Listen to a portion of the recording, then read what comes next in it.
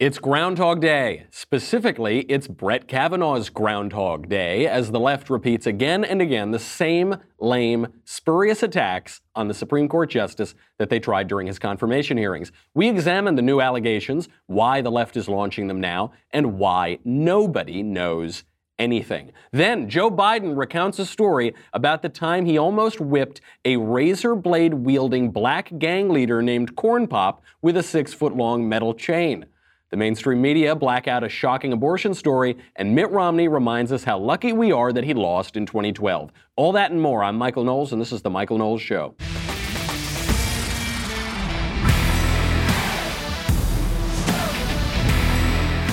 Got to get through the New York Times because we got to get to Corn Pop later on today. But this Times story on Kavanaugh tells you so much about the modern left, the Democratic Party, the Democrat media complex, and what they're thinking in 2020. The timing of this is very interesting because this story, this totally botched, failed hit job by the New York Times on Brett Kavanaugh, ties in very nicely with a Peggy Noonan column that came out a few days ago. And the Peggy Noonan column was titled, "Everyone Knows the Truth About Politics." It was based on the 10 Rules for Life, not Jordan Peterson, but James Burnham's 10 Rules for Life. James Burnham was a political philosopher. He was a former leftist. He became a conservative, and then he helped found National Review. You know, he was a real hardcore leftist. He had a personal correspondence with Leon Trotsky, and then he becomes the central figure in the post-war conservative movement. He had 10 laws, 10 Rules for Life. He could have been a bestseller if he lived today. The first law that he put out is everybody knows everything. And what this means, how this applies today, is the idea that politicians aren't fooling anybody, that you can't actually conceal that much from the people. So the things that candidates and prognosticators and political operatives think are really closely held secrets are not. People just know. They get it. You see the politician, you ain't hiding anything. And a lot of my left-wing friends don't understand this. They just repeat the same tired talking points that the left is always regurgitating about Donald Trump. They repeat them to me as though we'd never thought of that. It had never occurred to anyone. One of my leftist friends, you know, I'm here in New York for a couple days. I was seeing every one of my friends is a liberal in New York. One of them comes up to me, he says yesterday, "Michael, it's just unfathomable that a Christian could ever support Donald Trump. Donald Trump doesn't have family values." Like this has never occurred to me before. He said, "Oh, you got me. I didn't realize Trump's been married multiple times. Okay, I don't support him anymore," right? Like that's never occurred to me. By the way, just on the point, Donald Trump, in a certain sense, really does have family values. He likes families so much that he's started 3 of them, likes marriage so much he's done it 3 separate times. Nevertheless, the point is well taken. President Trump has not led a particularly upright life when it comes to sex and love and marriage. Okay, that's fine. But the funny thing about the talking point is not that. The funny thing is the left thinks, yeah, nobody's thought about this. The conservatives don't get this. We know this. We know it. We know that President Trump, who has bragged about laying down with ladies who aren't his wife, has laid down with ladies who aren't his wife. We know that. Everybody knows it. That stuff is baked into the calculus of support for President Trump. Why do Christians support Trump? Not because of his marriage habits, but because, generally speaking, he is better than the alternative. Much better than the alternative. Incredibly better than the alternative. That's why. It's very simple. Everybody knows it. Everybody knows everything about Donald Trump especially. But what occurred to me with this Kavanaugh hit, with the New York Times trying to dredge up these same tired, lame lies about Brett Kavanaugh, it occurred to me that there is a corollary to Burnham's law that everybody knows everything, which is that nobody knows anything. How can those two things be true at the same time? Because everybody does know everything. But nobody ever seems to remember that everybody knows everything. And so, in another sense, nobody knows anything. The left is the great example here. The left has been lobbing 3 attacks, and really only 3 attacks, since 2016. And they're lobbing them again and again and again like it's Groundhog Day, over and over and over. We'll get to those 3 attacks. We'll get to how the New York Times flopped on them. We'll get to what this means for 2020. But first, I've got to thank my friends over at Quicken Loans. Support for the Michael Knowles Show comes from our friends at Rocket Mortgage by Quicken Loans. I live in LA. It's very difficult to find a house. Because you find a house, it's like a little shack with, half a bathroom and maybe a pile of hay that you can sleep in, and it's still like $8 million. So I don't really like looking for houses in LA, but the good thing is once I find the home of my dreams, getting a mortgage will be easy because of Quicken Loans. Rocket Mortgage is the number one. I mean, they are with award-winning client service and support every step of the way. When you go into buying a home, this is most likely going to be the most important financial decision you ever make in your life for the vast majority of people. And because I'm a millennial, I never learned anything practical, barely learned how to balance a checkbook. So when you go into that decision, don't go in with the second best or the third best or go in blind. Go in with number one. 9 years in a row, Quicken Loans is ranked the highest in customer satisfaction for primary mortgage origination. 6 years in a row, ranked the highest in mortgage servicing. Go with the best. When you work with them, you get more than just a loan because Rocket Mortgage is more than just a lender. Get started today online at rocketmortgage.com/Knowles, Knowles. rocketmortgage.com/Knowles. Equal housing lender, licensed in all 50 states, NMLSconsumeraccess.org, number 3030. Rocket Mortgage by Quicken Loans. Push button, get mortgage. So this is what we're struggling with. Everybody knows everything. The people do know everything. You're not going to fool the people. And yet nobody knows anything because people keep forgetting that first rule. Since 2016, the left has hurled 3 attacks on Donald Trump, on Trump's associates, and on Trump's supporters. Those attacks are that we are racists or rapists or traitors. It's one of the 3. And when it gets to Trump himself, they say he's all 3. He's a rapist.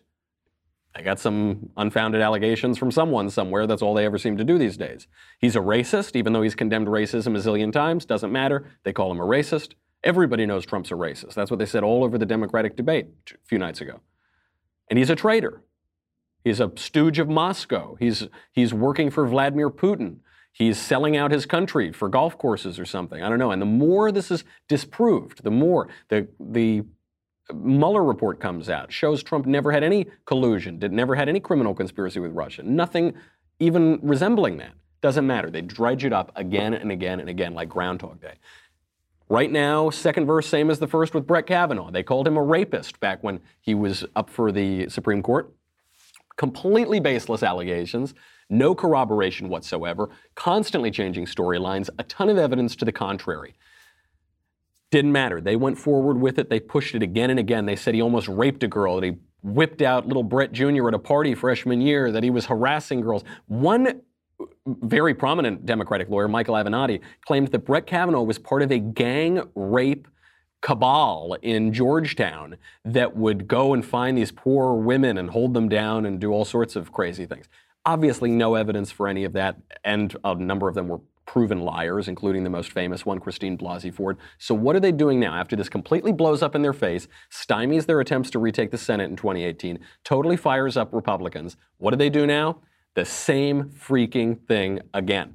And they're doing it again, not because they believe the allegations are true. They don't. Nobody believes that Brett Kavanaugh is a rapist, rather. Nobody. Now, not one person in this country seriously believes it, who's hurling these allegations.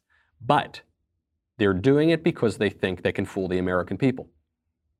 They learn nothing. They are doing it on the left because they think they're so much cleverer than everybody else. The trouble is everyone knows. Everyone knows this is BS, except for them. They know it's BS too, but they don't know that everybody knows that it's BS. Here is the attack. New York Times. New York Times Opinion tweets out. Get ready for this. Quote, "Having a penis thrust in your face at a drunken dorm party may seem like harmless fun, but when Brett Kavanaugh did it to her," Debbie Ramirez says, "it confirmed that she didn't belong at Yale in the first place."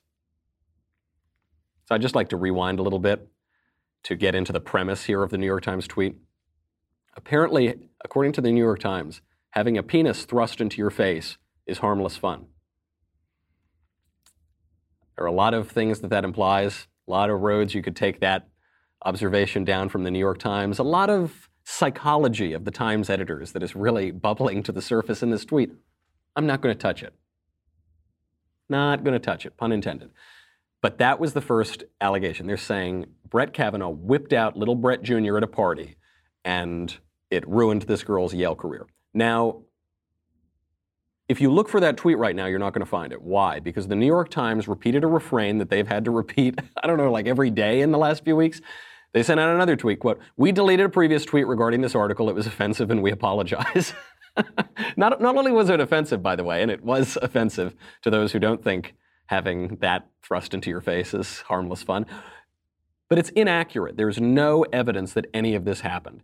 And they had to retract or update in their terms, but really retract, an even crazier allegation. So building on the Debbie Ramirez allegation that Brett whipped out little Brett Jr. one day freshman year, they are now saying, this is the original New York Times allegation, just came out, quote, "A classmate, Max Steyer, saw Mr. Kavanaugh with his pants down at a different drunken dorm party where friends pushed his penis into the hand of a female student. Mr. Steyer, who runs a nonprofit organization in Washington, notified senators and the FBI about this account, but the FBI did not investigate, and Mr. Steyer has declined to discuss it publicly."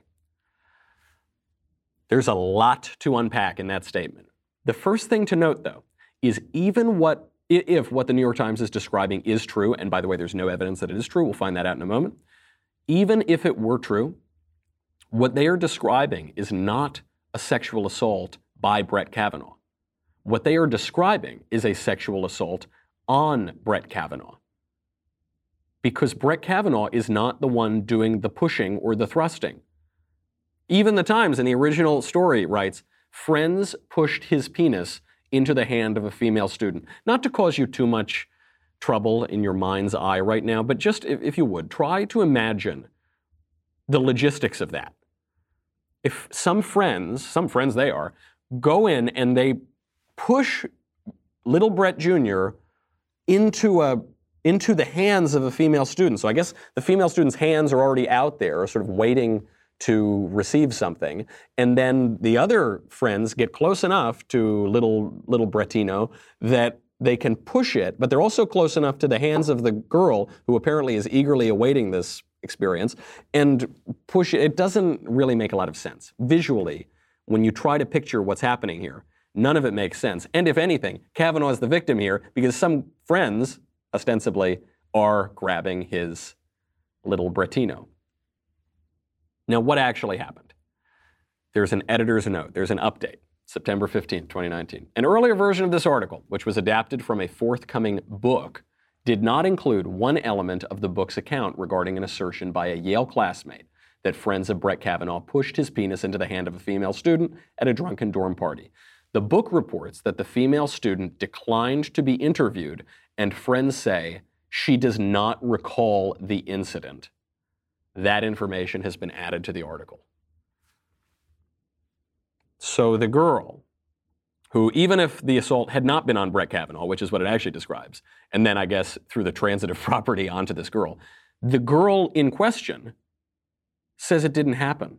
She has no recollection of it whatsoever. So then you look back and you say, wait a second, who's even making the allegation then? The allegation is being made by a guy named Mr. Steyer, Max Steyer. Who's Max Steyer? They say he's a classmate of Kavanaugh's at Yale, and he runs a nonprofit in Washington. When you look even one Google search into this guy, you find out he's not just some nonprofit, obscure person in Washington. He's a lawyer for the Clintons. Specifically, he was a lawyer on Bill Clinton's Monica Lewinsky scandal. He was a lawyer defending Bill Clinton against sexual harassment allegations that turned out to be completely true, and he was defending that guy, but now he's going after Kavanaugh and completely fabricating an incident here that the woman in question, who he says was assaulted, says didn't happen. She has no recollection of it. So now here's the new version of the New York Times, because they get caught with their hands in the cookie jar, they get caught lying, then they update, retraction, and even then they say, okay, the new version. A classmate, Max Steyer, saw Mr. Kavanaugh with his pants down at a different drunken dorm party where friends pushed his penis into the hands of a female student. Mr. Steyer notified the senators of this account. We corroborated the story with two officials who have communicated with Mr. Steyer. The female declined to be interviewed, and friends say she does not recall the episode. So what they've added here is they corroborated the story. Okay, good, they corroborated it. So then the woman says that it happened. And there's another eyewitness who says it happened, right? That would be what actual corroboration would be? No. None of that happened. The woman doesn't have any recollection of it at all. They corroborated the story by talking to two officials. Officials of what? Officials of Yale dorm parties? Officials, what officials are you talking to? But it just makes it sound really official when they say that. It doesn't say what kind of officials they are. Two officials who communicated with Mr. Steyer. So they corroborated it by talking to two random people who heard it from the same guy that they're trying to corroborate his account. In other words, they didn't corroborate it at all. This is, of all the New York Times stupid hit pieces, this is the dumbest, most transparent, most illiterate journalistic malpractice I've ever heard of. And it's not just a Times article, it's two New York Times reporters who are excerpting this and adapting this from a book they've got out trying to smear Brett Kavanaugh. It's called The Education of Brett Kavanaugh, an Investigation. All completely bogus. We'll get into how it's bogus, but more importantly than just showing how all of these people accusing Kavanaugh are proven, demonstrated hack liars, up to and especially including Christine Blasey Ford. Before we get to that, though, and before we get to the significance of this, why it's coming up now, we have got to thank our friends at Daniels NYC. You know how much I love this company. Daniels NYC makes superb briefcases. Superb looking, superb quality. It's the best briefcase I've ever had. And I've had great briefcases, by the way. I've always made a point of having really nice briefcases, ostrich leather, all these kind of great vintage briefcases. The Daniels briefcase is my favorite one, hands down. This is why it's so important. Because I look around today, especially you travel at the airport or whatever, and you see all these millennials wearing business suits, walking down the streets of New York, business suits with backpacks like they're 12-year-old boys. This is so frustrating to me. Sometimes you see grown men do it. Grow up, guys. Come on. Take some integrity in what you're doing. Have a little respect for yourself. Use a briefcase. Daniels is a New York City-based men's leather briefcase brand. Best part about this, let's say you're right out of school, you're going in for that job interview. Maybe you can't afford a briefcase. To get a decent briefcase, usually $500, $600, $700 to get like anything even close to nice. Daniels, you can, by cutting out the middlemen, they sell directly to you. You're able to get a high-quality luxury leather briefcase at the unbelievably reasonable price of $195. You're not going to touch anything even near this quality for less than $500. $195, they look great. They are the perfect proportions. They're not like these jumbo things for back when computers were like, 3 feet long. They're perfectly tailored with this wonderful old New York style. They've got really cool linings. I've got this like kind of fox motif inside. It just looks great. It feels great. Get it right now. Seriously. Look like an adult, look sleek. It's awesome. My listeners can get this week $25 off their Daniels briefcase at danielsnyc.com by using the promo code Michael, M-I-C-H-A-E-L. 25% or $25 rather off an already incredibly inexpensive briefcase. Exceptional quality plus free shipping. Do it. danielsnyc.com, promo code Michael, M-I-C-H-A-E-L. Handcrafted high-quality leather briefcases with free shipping. Ditch the backpack. Look like a grown-up. Have some self-respect. danielsnyc.com, promo code Michael. I love their leather briefcases. You will too. So all this stuff about Kavanaugh, completely bogus.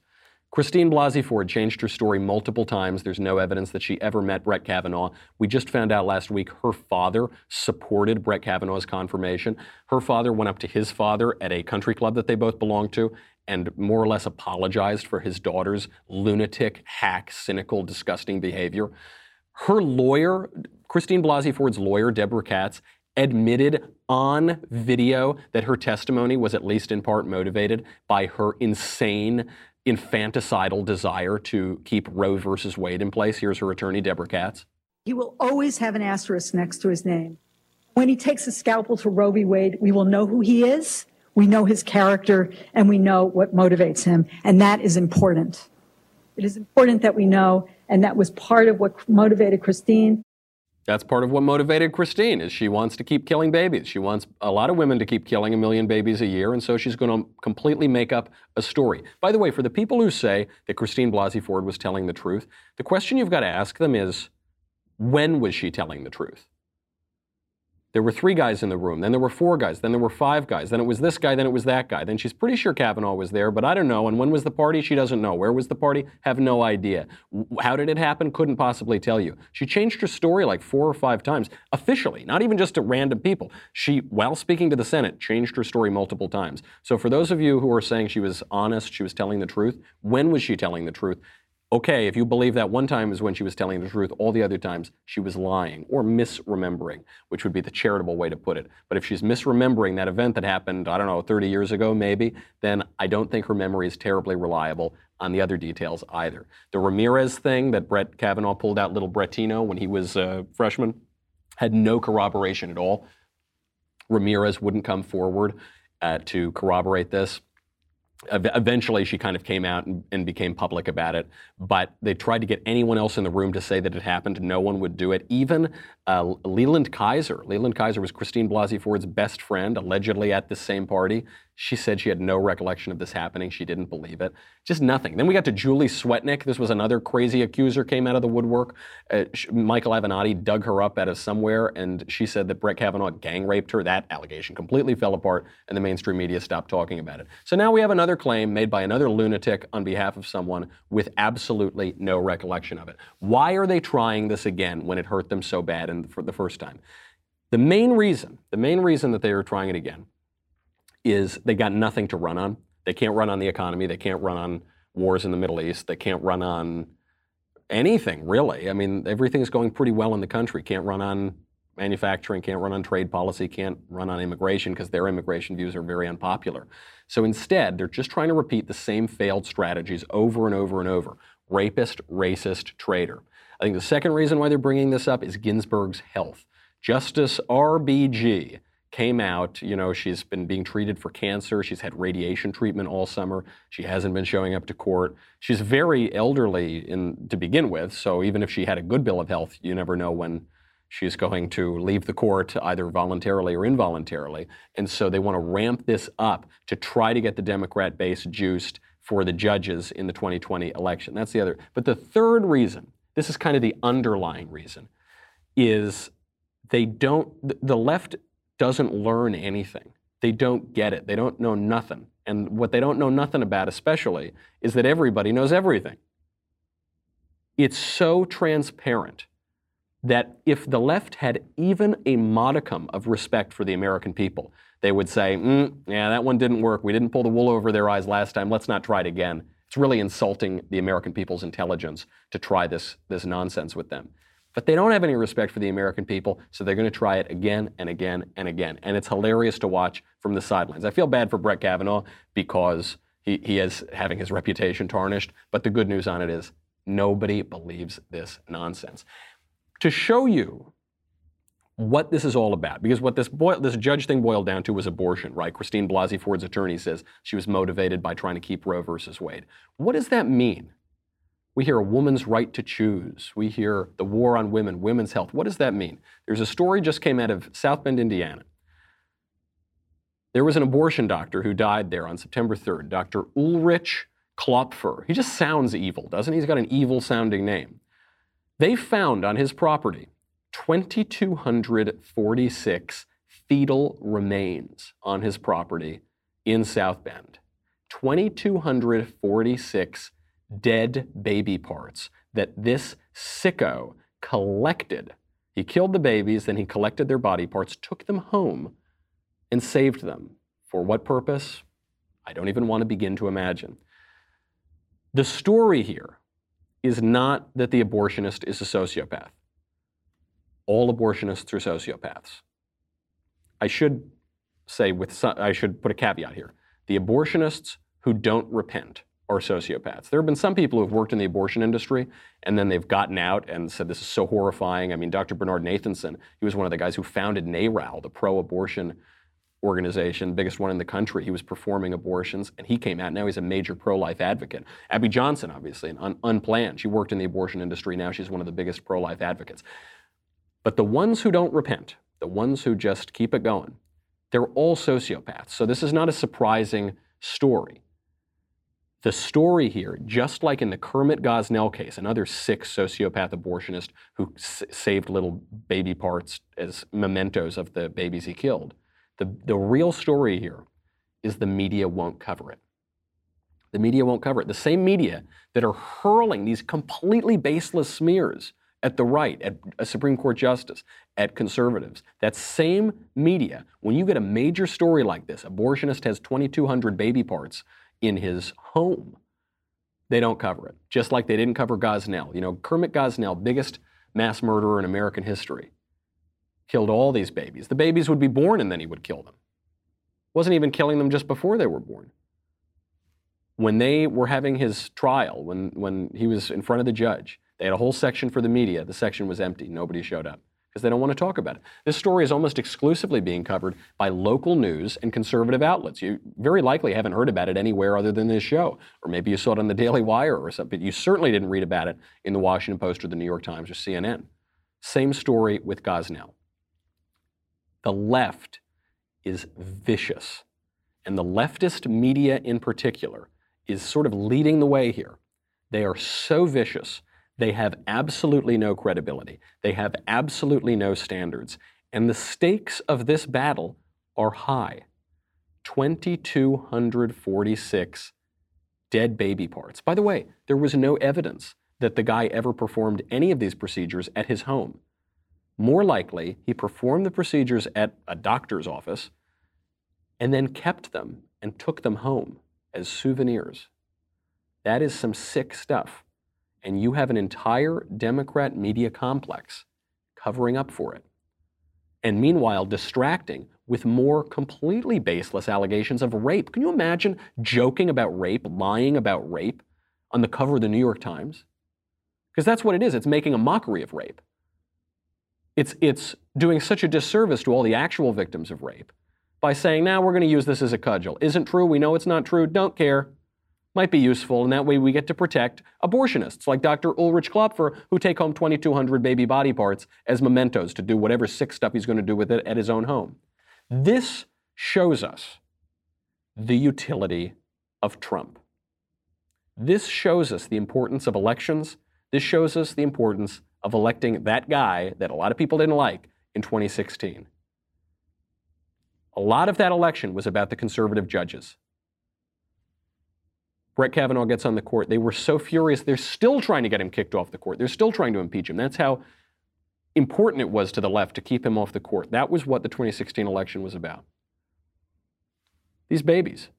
Trump has had great abortion policy. You still hear people on the left, they say, well, Trump used to be pro-choice. Hell, he might have paid for a couple abortions himself. We don't know. Even if all of that were true, he's been great on abortion. He's put up a lot of originalist judges. He's been great on abortion policy. He secretly defunded 10% of Planned Parenthood just by changing Title 10. He reinstituted the Mexico City policy, so we're not funding abortions overseas. He's been superb on abortion policy. Those are the stakes. That is the importance. That's the utility. What it also does is it throws into stark relief the flip side of that. You know, we looked at the flip side of the James Burnham law. Everybody knows everything. Nobody knows nothing. You see the flip side of this, the importance of a guy like Trump, who maybe you don't like him personally, maybe you find him distasteful, but he's really doing great things. The flip side of that is the uselessness and the counterproductivity of spineless Republicans and fake conservatives, the Mitt Romneys of the world. Mitt Romney, the story with him, I don't even want to talk about him and waste time on the show, but the story is, he is not going to endorse anybody in 2020. He's not going to do it. Why would he endorse somebody in 2020? It doesn't matter. Sure, you've got the Democrat media complex smearing good men, mocking rape. I mean, making a whole mockery of the crime of rape, trying to cover up for people who keep the mementos and souvenirs of 2,200 babies that they've killed. Yeah, sure, you got that going on, but you know, the tweets, they're yucky. I don't like the tweets. So Mitt Romney, completely useless, not going to endorse. He probably would endorse somebody else if he could, but he knows he'd probably lose a Senate seat if he did that. He just doesn't understand the cultural battle that we're in, or else he doesn't care. It just gets to me when I sometimes go off on the people who say, I call them the conservatives, but not that kind of conservatives. They're the conservatives who all they ever want to do is criticize other conservatives. And the minute that the New York Times looks their way, they turn beet red. They get so excited, their heart goes pitter-patter. Oh, please, left, love me, love me. The Mitt Romney types. Mitt Romney was always like this. You know, there's this idea, I think, among some people, I guess whatever the remainder of the never Trump wing, you know, the three people who are running against him, and maybe Bill Kristol, those guys have kind of constructed this narrative that somebody like Mitt Romney was somehow more conservative, had more integrity than Donald Trump. He doesn't. Just a little reminder, just a quick little reminder of Mitt Romney's political legacy. Here's Romney endorsing abortion and denigrating Ronald Reagan. So when asked, will I preserve and protect a woman's right to choose, I make an unequivocal answer, yes. I will preserve and protect a woman's right to choose, and am devoted and dedicated to honoring my word in that regard. I will not change any provisions of Massachusetts' pro-choice laws. Look, I was an independent during the time of Reagan-Bush. I'm not trying to return to Reagan-Bush. My positions don't talk about things that you suggest they talk about. You're right. You're an independent. You're a liberal. That's what he is. And I'm just so sick of this idea that Romney and the Romneys of the world are these dignified statesmen, these true conservatives, and the people who support Trump are not true conservatives. Romney's not a true conservative. He's an empty suit liberal shill who will say absolutely anything to get elected and has no loyalty to any principle or any party because he doesn't have any principles and he only has a party when it's convenient to him. The stakes are too high for Mitt Romney's. The stakes are too high. Look at the New York Times, which has been so dishonest for so many years, but is just basically coming all out with it now and saying, yeah, we're not a newspaper. We're not. We're just here to smear any conservative that we don't like based on absolutely nothing. And then when we get called out for getting the facts completely wrong, we're not even really going to admit it, and we're still going to hide a lot of stuff. The stakes are too high for this, and the left is just repeating this game again and again at higher and higher intensity. You know, President Trump has a lot of vulnerabilities going into 2020. The stakes are too high. The one bit of good news, though, by the way, is the guys going up against him are weak. We will get to Joe Biden telling about the old gangster that he once almost whipped with a metal chain. Corn Pop the gangster. Then we'll get to a pop star coming out as gender neutral. A lot more to get to, but you got to go to dailywire.com. $10 a month, $100 for an annual membership. You get me, you get the Andrew Klavan Show, you get the Ben Shapiro Show, you get the Matt Walsh Show, you get to ask questions in the mailbag coming up on Thursday. You get Another Kingdom, which is going to be fantastic this season, and you get the Leftist Tears Tumbler. You're going to need it. Joe Biden's going to need it. Probably Corn Pop is going to need it too. Head on over to dailywire.com. We'll be back with a lot more.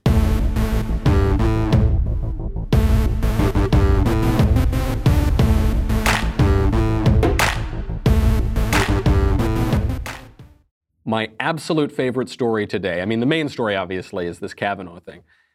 But my favorite story, favorite one of all, Joe Biden telling a tale about Corn Pop. This video is not from the campaign trail, apparently. I think it's like a year or two old. But it tells you so much about Joe Biden. It tells you why his campaign is so outdated, and it tells you why he's been so weak as a presidential candidate for his entire career. Here's Joe Biden recounting the absolutely, totally true, not at all made up story about the time he almost whipped Corn Pop with a metal chain. And Corn Pop was a bad dude. And he ran a bunch of bad boys. And I did. And back in those days, to show how things have changed, one of the things you had to use, if you used pomade in your hair, you had to wear a bathing cap. And so he was up on the board, wouldn't listen to me. I said, hey, Esther, you. Off the board, or I'll come up and drag you off. Well, he came off, and he said, I'll meet you outside. My car, these were all public housing behind it. My car, there was a gate out here. I parked my car outside the gate. And he said, I'll be waiting for you. He was waiting for 3 guys in straight razors. Not a joke. There was a guy named Bill Wright, Mouse, the only white guy, and he did all the pools. He was the mechanic.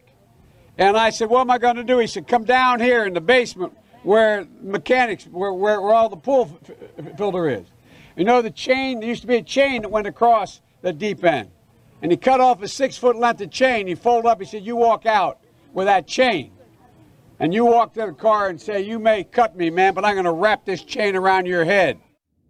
It goes on. I'll just spoiler alert. Joe Biden didn't wrap the chain around Corn Pop's head. Corn Pop didn't slice him with the razor. They all went on with their lives and lived happily ever after. They lived happily ever after. I use that phrase because this is obviously a fable. This is a fairy tale. It never happened. Nobody thinks it happened. Everybody knows that it didn't happen. And Joe Biden isn't fooling anybody. But there's so much wrong in this story. Corn Pop almost certainly does not exist. It reminds me of when Cory Booker talked about his old drug dealer friend T-Bone in Newark. He said, yeah, my old buddy T-Bone and I, we had this relationship and, I'd see him on the streets of Newark. And so somebody realized, Cory Booker, there is no way that you, Oxford educated, Yale educated, very nice guy, looks good in a good suit with a nice tie, you have never once in your whole life met a guy named T-Bone. Possibly because nobody's actually named T-Bone. That's what a kind of preppy, nice guy who goes to good schools and wears suits and runs for the Senate. That's like the caricature of what he thinks guys on the streets of Newark are like, T-Bone. Eventually, Cory had to come out and admit that T-Bone is a fictitious person, but the way he tried to spin it is he said, well, he's a composite character of lots of different figures in my life. That's another word for you completely made him up. What do you mean? There are no composite people in the world.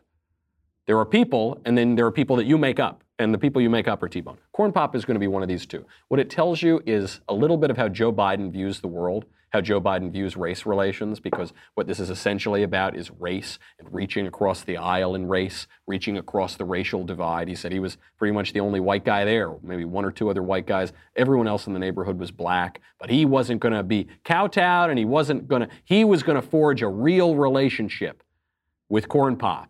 He was going to get the respect of all those black people. And he was going to show we're not so different after all, Corn Pop. We're going to live together in society. I guess that's what it's about. Nobody's buying this. Nobody's buying this at all.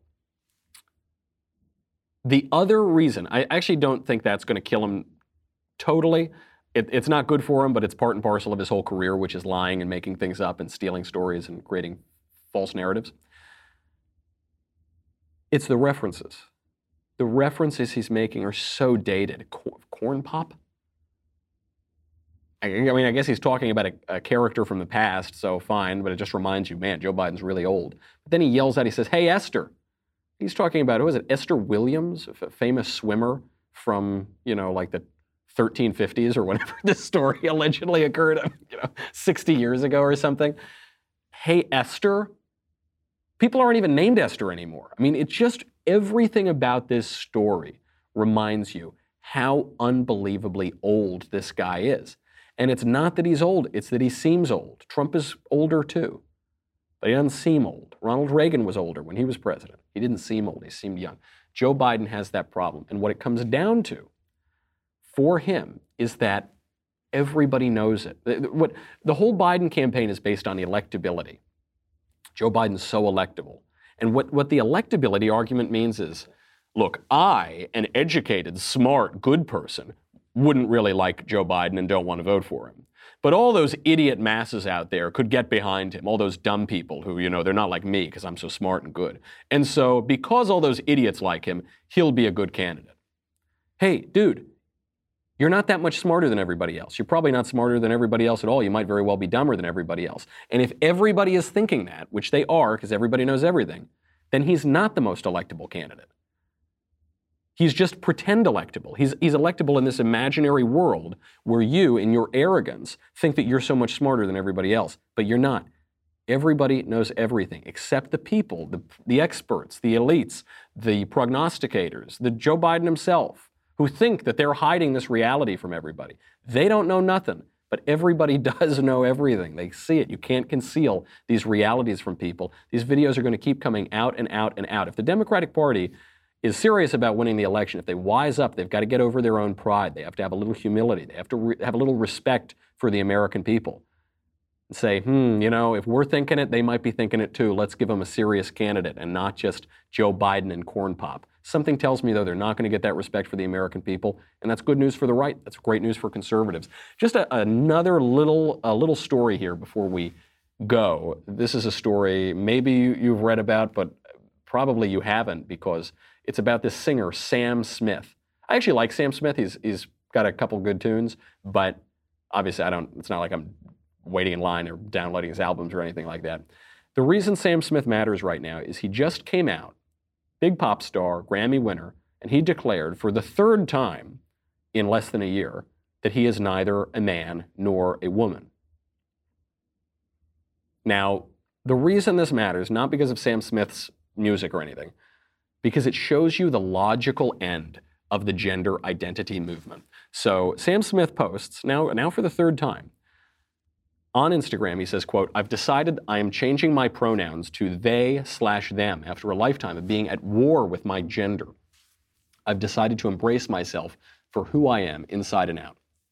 I'm so excited and privileged to be surrounded by people that support me in this decision.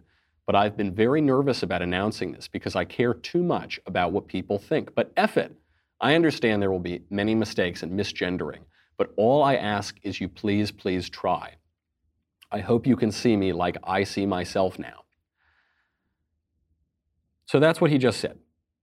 He also said all of this back in March. He also said all of this back in October. This is a ploy for attention. He may be confused about his sexuality. I think he's homosexual, although now I don't know if he's homosexual, because if you're homosexual, it means you're attracted to people of the same sex, and now he's saying he's not a man, but I think he's still attracted to men, but he doesn't have any sex at all, so it's very, very confusing. I'm at least as confused as he is. But it's the constant play for attention, and it's a play for sympathy. I mean, it shows you the logical end of the gender identity movement, just in this particular case, because the next time he's up for a Grammy, they're not going to know what category to put him in. Are they going to put him in with the male artist category? I mean, he's got a beard and he is a man. Or are they going to put him in the female artist category? He's not at all a woman. There's nothing about him is a woman. He doesn't even look feminine. I guess they're not going to put him in that. But really what they're probably going to do is just abolish sex categories for these awards anyway. Even though men and women sound very different musically, have very different voices, makes perfect sense for them to have separate categories, they're going to abolish it because the logical end of all of this is abolishing sexual difference. Sexual difference is very important. There's a reason why every creation story begins with sexual difference. The book of Genesis, in the beginning God created man, both male and female, he created them.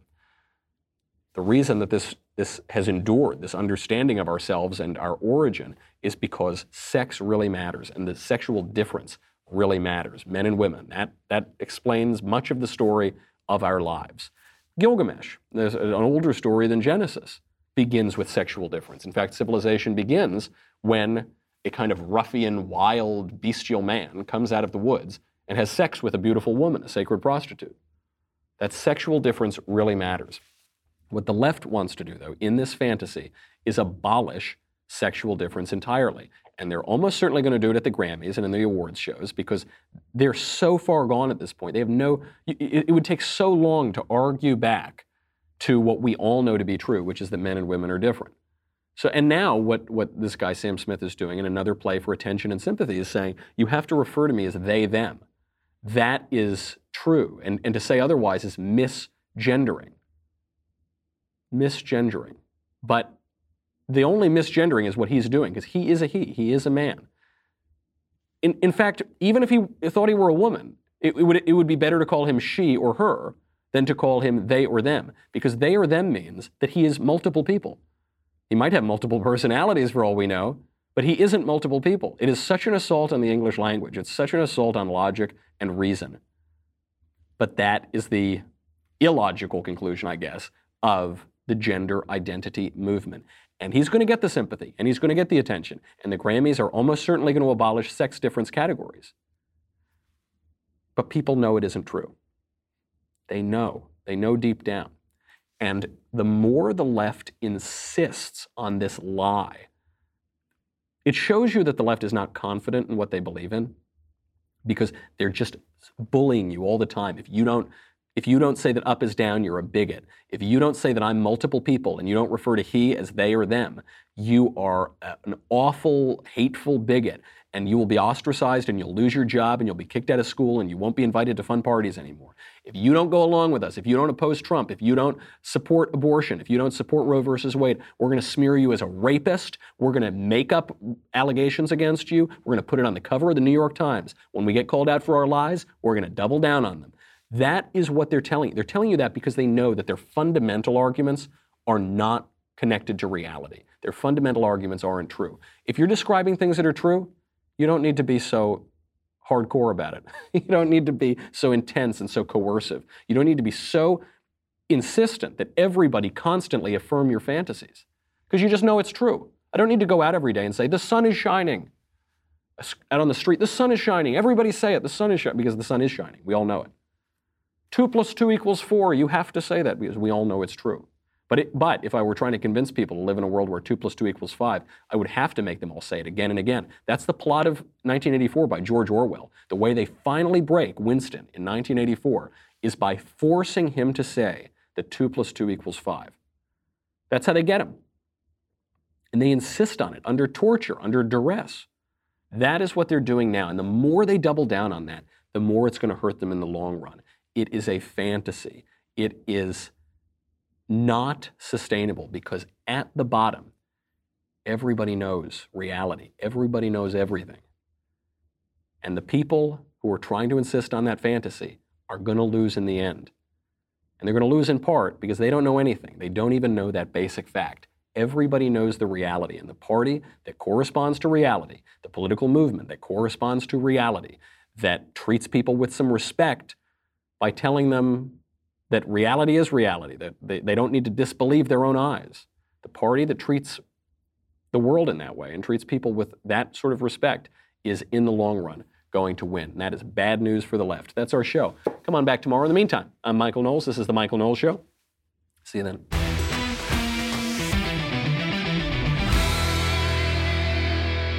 If you enjoyed this episode, and frankly, even if you didn't, don't forget to subscribe. And if you want to help spread the word, please give us a 5-star review and tell your friends to subscribe. We're available on Apple Podcasts, Spotify, and wherever else you listen to podcasts. Also, be sure to check out the other Daily Wire podcasts, including The Ben Shapiro Show, The Andrew Klavan Show, and The Matt Walsh Show. The Michael Knowles Show is produced by Rebecca Dobkowitz and directed by Mike Joyner. Executive producer, Jeremy Boring. Senior producer, Jonathan Hay. Our supervising producer is Mathis Glover. And our technical producer is Austin Stevens. Assistant director, Pavel Wydowski. Edited by Danny D'Amico. Audio is mixed by Mike Coromina. Hair and makeup is by Jesua Olvera. And our production assistant is Nick Sheehan. The Michael Knowles Show is a Daily Wire production. Copyright Daily Wire 2019. On the Matt Walsh Show, we're not just discussing politics. We're talking culture, faith, family, all of the things that are really important to you. So come join the conversation.